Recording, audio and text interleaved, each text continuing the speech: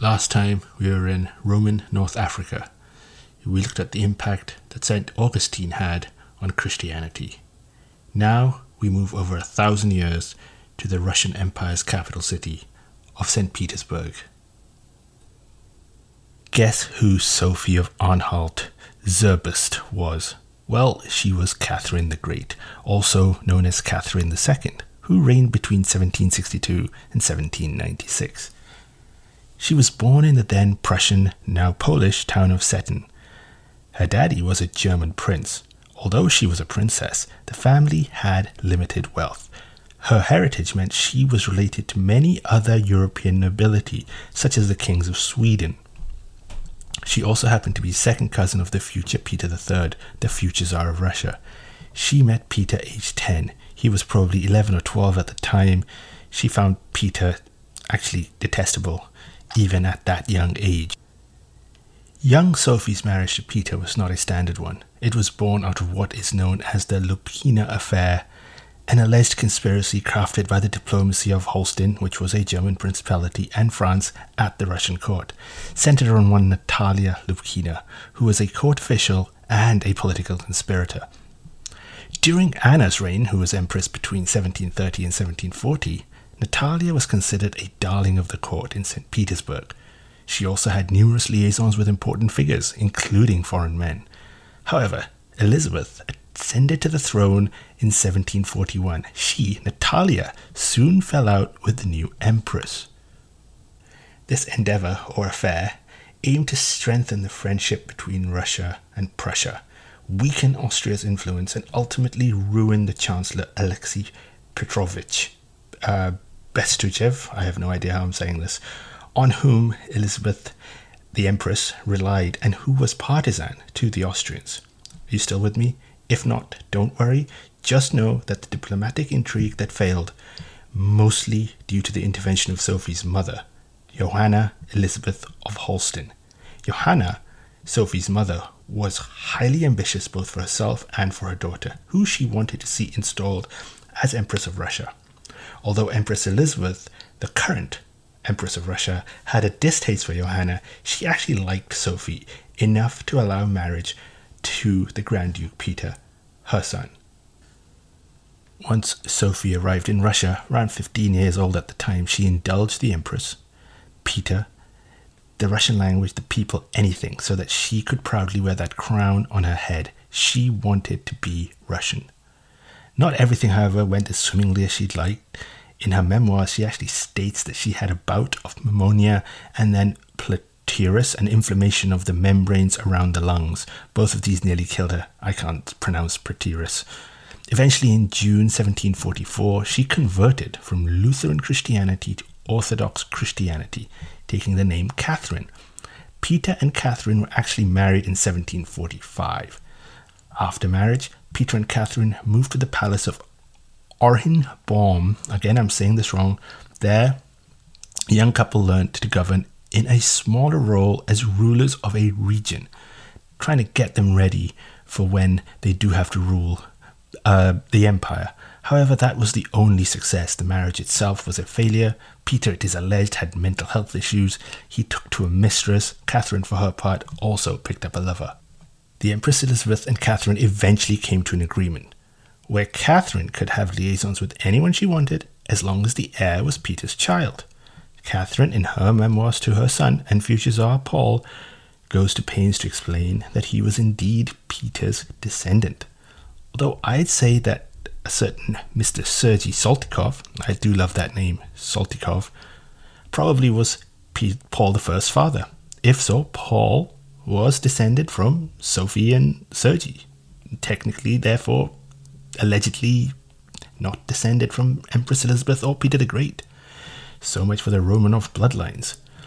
We should also note that Catherine had numerous affairs of her own with many men over the years, both now and as Empress. By the way, her best friend was the sister of Peter's mistress. These days, I guess you'd call it an open marriage. In fact, so bitter was this marriage that when Catherine gave birth to a daughter who, by the way, sadly died in infancy, Peter claimed that he did not know whose it was. Rumor has it that she was even in a liaison with Francisco de Miranda, a South American revolutionary who visited her on his European travels. Catherine hated Peter. She did since she was 10 years old. He was an eccentric and a crackpot. Worse, he made policy revisions against many of the able working policies of Empress Elizabeth. Worst of all was his like for Prussia and his king Frederick II. This wrecked any standing amongst the nobility that he had. Even 6 months in, Peter stayed at the Oranienbaum Palace while Catherine stayed elsewhere. In fact, the situation at court got so bad that eventually a plot was hatched to rid Russia of Peter, with Catherine at the helm, plus supporting act by her lover Gregory Orlov. There was a 5-step plan. Step 1. Catherine gives a speech asking soldiers to protect her from Peter. Step 2. Peter is arrested. Step 3. By pure chance, the clergy just happened to be there. Ordained Catherine as Catherine II as the sole ruler. Step 4. Just to be sure, Peter III was forced to sign an instrument of abdication, and to be doubly sure, Step 5, a week or so after the abdication, the former Tsar was found dead. Oh, what bad luck. At the same time, there was only one other real claimant to the throne. That was Ivan VI. He was Tsar for about a year from when Empress Anna died in 1740. The Empress Elizabeth took the throne in a coup and threw the young 1-year-old Tsar Ivan into jail with his family. She gave strict instructions that if anyone even tried to get in or out, the boy was to be killed. Well, when Catherine became empress, Ivan, now in his early 20s, somehow was found dead. 2 words for Catherine: ruthless brilliance. Now let's get to Catherine's reign that lasted 34 years. I'm going to break this reign down into 5 main topics that I think are generally noteworthy outside of her private life. Number 1, treatment of the serfs. Number 2, arts and education. Number 3, religious issues. Number 4, the economy. And number 5, foreign policy. Let's start with treatment of the serfs. In case you don't know, a serf is essentially a slave by another name, an extremely poor agricultural worker who is tied to the land. So if you buy some land, you get the serf. You could almost do anything to a serf with the impunity, except kill them, since technically they were state property. Under Catherine, the life of the serf did not improve. They probably got worse. Ironically, a Russian serf's condition at the time was potentially worse than a slave in, say, a French colony. Children of serfs became serfs themselves. Not good, never good. Arts and education. Catherine was a patron of the arts, who essentially also embodied the Russian Enlightenment when the government proactively began to invest and promote the arts and sciences. Catherine considered herself to be an enlightened despot, essentially a monarch with absolute power who was a patron of the arts, science, and education. That's the Enlightenment bit. Let's list out a few accomplishments. The Hermitage Museum in St. Petersburg started with Catherine's personal collection and then grew. It consisted of paintings, sculptures, and books. She also collected Chinese art. She brought leading scientists to Russia. She worked with Voltaire, who in turn admired her. In fact, his books went to her library after his death. Catherine held Western European philosophies and culture in high regard. She encouraged Russians to delve deeper into classical and European influences. Catherine became a great patron of the Russian opera, and she set up an education commission for 5 to 18-year-old non-serf children. Moving on to religious issues. Catherine herself had ditched Lutheran Christianity and embraced Russian Orthodoxy. To some degree, she showed some general indifference to religion. On the positive side, she did stand up for Christians who may have been harassed in the Ottoman Empire. She also let Jesuits seek asylum inside Russia. All that said, to fund her wars, and we will get to foreign policy in a bit, she nationalized many church lands, ultimately banning religious dissent after the onset of the French Revolution. She actually closed 569 of 554 monasteries. To some degree, she treated orthodoxy no better or worse than any other Christian denomination, or for that matter, Islam. Speaking of Islam, Muslims. Catherine was generally accepting of Muslims in the empire. Although the conversion of Christianity was considered a welcome outcome, and many did get the benefits of conversion, she had a liberal view of Russian Muslims and allowed them protection and a seat at the table. Jews, however, not really. Anti-Semitism ran deep in Russia. Until bits of Poland was actually absorbed, there was hardly any Jews in the empire. Once they did come, they were treated as a separate people. In 1785, Catherine declared Jews foreigners, and in 1794, doubled their taxes. Not great. Moving on to the economy. What you need to know is when Catherine took over, Russia's economic activity was nowhere near Western European countries. The Russians kept a medieval-style serf system with no real reform, no real industrialization, and had ambitions that equaled those of the Western European economies. But those economies had the ability to back up those ambitions. For her part, Catherine did support financial reforms. She had to. She needed to. She had wars to fight and ambitions to meet. Which leads us on to the final point. Foreign policy. Her grandson, Tsar Nicholas I, felt her reign did not meet its foreign policy goals. But to be fair, she presided when Russia became a kingmaker in European circles and a global player. It was Catherine's ambitions that put Russia firmly on the map of world affairs. Let's break it down into 5 small bite-sized chunks. We're going to start with Sweden. Between 1788 and 1790, Russia fought a war against Sweden, a conflict instigated by a cousin, King Gustav III, who expected to win. But Russia's Baltic fleet checked the Swedes in the Battle of Hogland, halting any Swedish advance. Denmark then declared war on Sweden in 1788, also known as the Theatre War. After the defeat of the Russian fleet at the Battle of Svensksund in 1790, I hope I'm not saying that right, I'm sure I'm not saying that right, the parties signed the Treaty of Valhalla, 14th August 1790, returning all conquered territories to their respective owners and confirming the Treaty of Abo. A Roman-style tribute was paid to Gustav III. Next, the Ottoman Empire. The Ottomans were relatively less powerful than they once had been, while the Russians had become more powerful than they once were. During Catherine's reign, Russia took protectorship of, and I'm air quoting, the Orthodox Christians of the region, including in the Ottoman Empire. Geographically, the Russo-Turkish Wars of 1792 to 1794 led to further expansion into Turkish lands, pushed Russia south to what is now southern Ukraine and the Crimea. This was formulated by the Treaty of Jassy in 1792. What about Persia, i.e. Iran? Catherine had a treaty of protection with Georgia. When Iran invaded Georgia, the Russians went to war.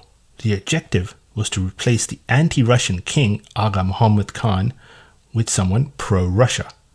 The Russian advance went swimmingly, and they pushed down to the territory of modern-day Azerbaijan. The general in charge was the powerful Zubov family, one of whom was actually one of Catherine's lover, who her son Paul, by the way, hated. Unexpectedly, during the campaign, Catherine suddenly died, and her son Paul I became emperor and decided to retreat. This campaign met a short end, and not everyone was happy. What about the Far East? Under Catherine, Russia expanded eastwards, opening trade relations with Japan and rivalry hostility with China's Qing dynasty. Catherine herself did not much like the Chinese emperor and held a disdain for him. The Dunzar genocide in China forced many to move into the Russian Empire from China, causing some headaches for Catherine in the area. Poland. Poland is a country and a territory that since the French Revolution right through to the Cold War has been at the centerpiece of European history, especially war history. Without going into too much detail, Catherine and Frederick II of Prussia decided to partition the Polish-Lithuanian Commonwealth as it was known then. Stanislaw Poniatowski, one of her lovers, had been placed on the Polish throne in 1764. She became protector, causing a Polish rebellion backed by the French. Eventually, after the Polish-Russian War of 1793 and a rebellion in 1794, Russia, Prussia and Austria completed the eventual division. Under Catherine, Russia became a global power, one to be reckoned with and one who others took seriously. Catherine set the stage for Russia to dictate global and European politics for at least the next 2 centuries. She essentially expanded Russia's border further into Europe, out to Japan, China, and south to the Black Sea. In short, Russia's borders, as we roughly know it today, were set during Catherine's time. Catherine II died in 1796. Diagnosis: stroke. Sophie was supposed to marry the Tsar of Russia and be the queen consort. Instead, she overthrew him and became the sole ruler. Not just any ruler, but one of Russia's greatest. She did not see her son Paul as a worthy successor and remained unable to remove him from the succession in time in favor of her grandson. Paul's succession proved poor. He was assassinated after just 5 years. Very few reached the same level of greatness as Catherine did or would since. And now, time to rate and grade Catherine. In terms of impact, out of 10, I'm going to give her a 9. For Russia and for the empires surrounding Russia, Catherine's reign was highly impactful. Inspiration, I'm going to give her an 8 out of 10. She led Russia during its best years. It expanded in both land and in influence. Was she born to power? I'm giving her a 6 out of 10 because she was born to power, but in a minor royal capacity, and she gets bonus points for being an outsider in Russia, indeed a foreigner and a woman. Here, higher score means not born into royalty, so 6 is on the better side. Legitimacy. I'm giving her an 8 out of 10. Yes, she left a succession problem in Paul, who was a poor candidate, but for her own legitimacy, she earned her legitimacy. Bonus points. So here we go from a negative 20 to a positive 20. I'm going to give her a positive 9. So wars and killing and the conflict and things like that, they're normal for most rulers at the time and before and since, in fact. So I'm going to have to discount that component of it. But I don't want to ding her too much. She did do a lot for the country. However, the treatment of the Jews and the serfs did not go according to what I would think is the way that she could have dealt it. She could have done that way better, but she didn't. She doesn't go into negative territory here, but because of what she did for Russia, I'm going to give her a +9. The total she got then is 40 out of 70, which is 57% and a B. Not too bad. Not great, but not too bad. Thank you for your time. Check me out at the Cinepod on Twitter. And see you next time. Bye-bye.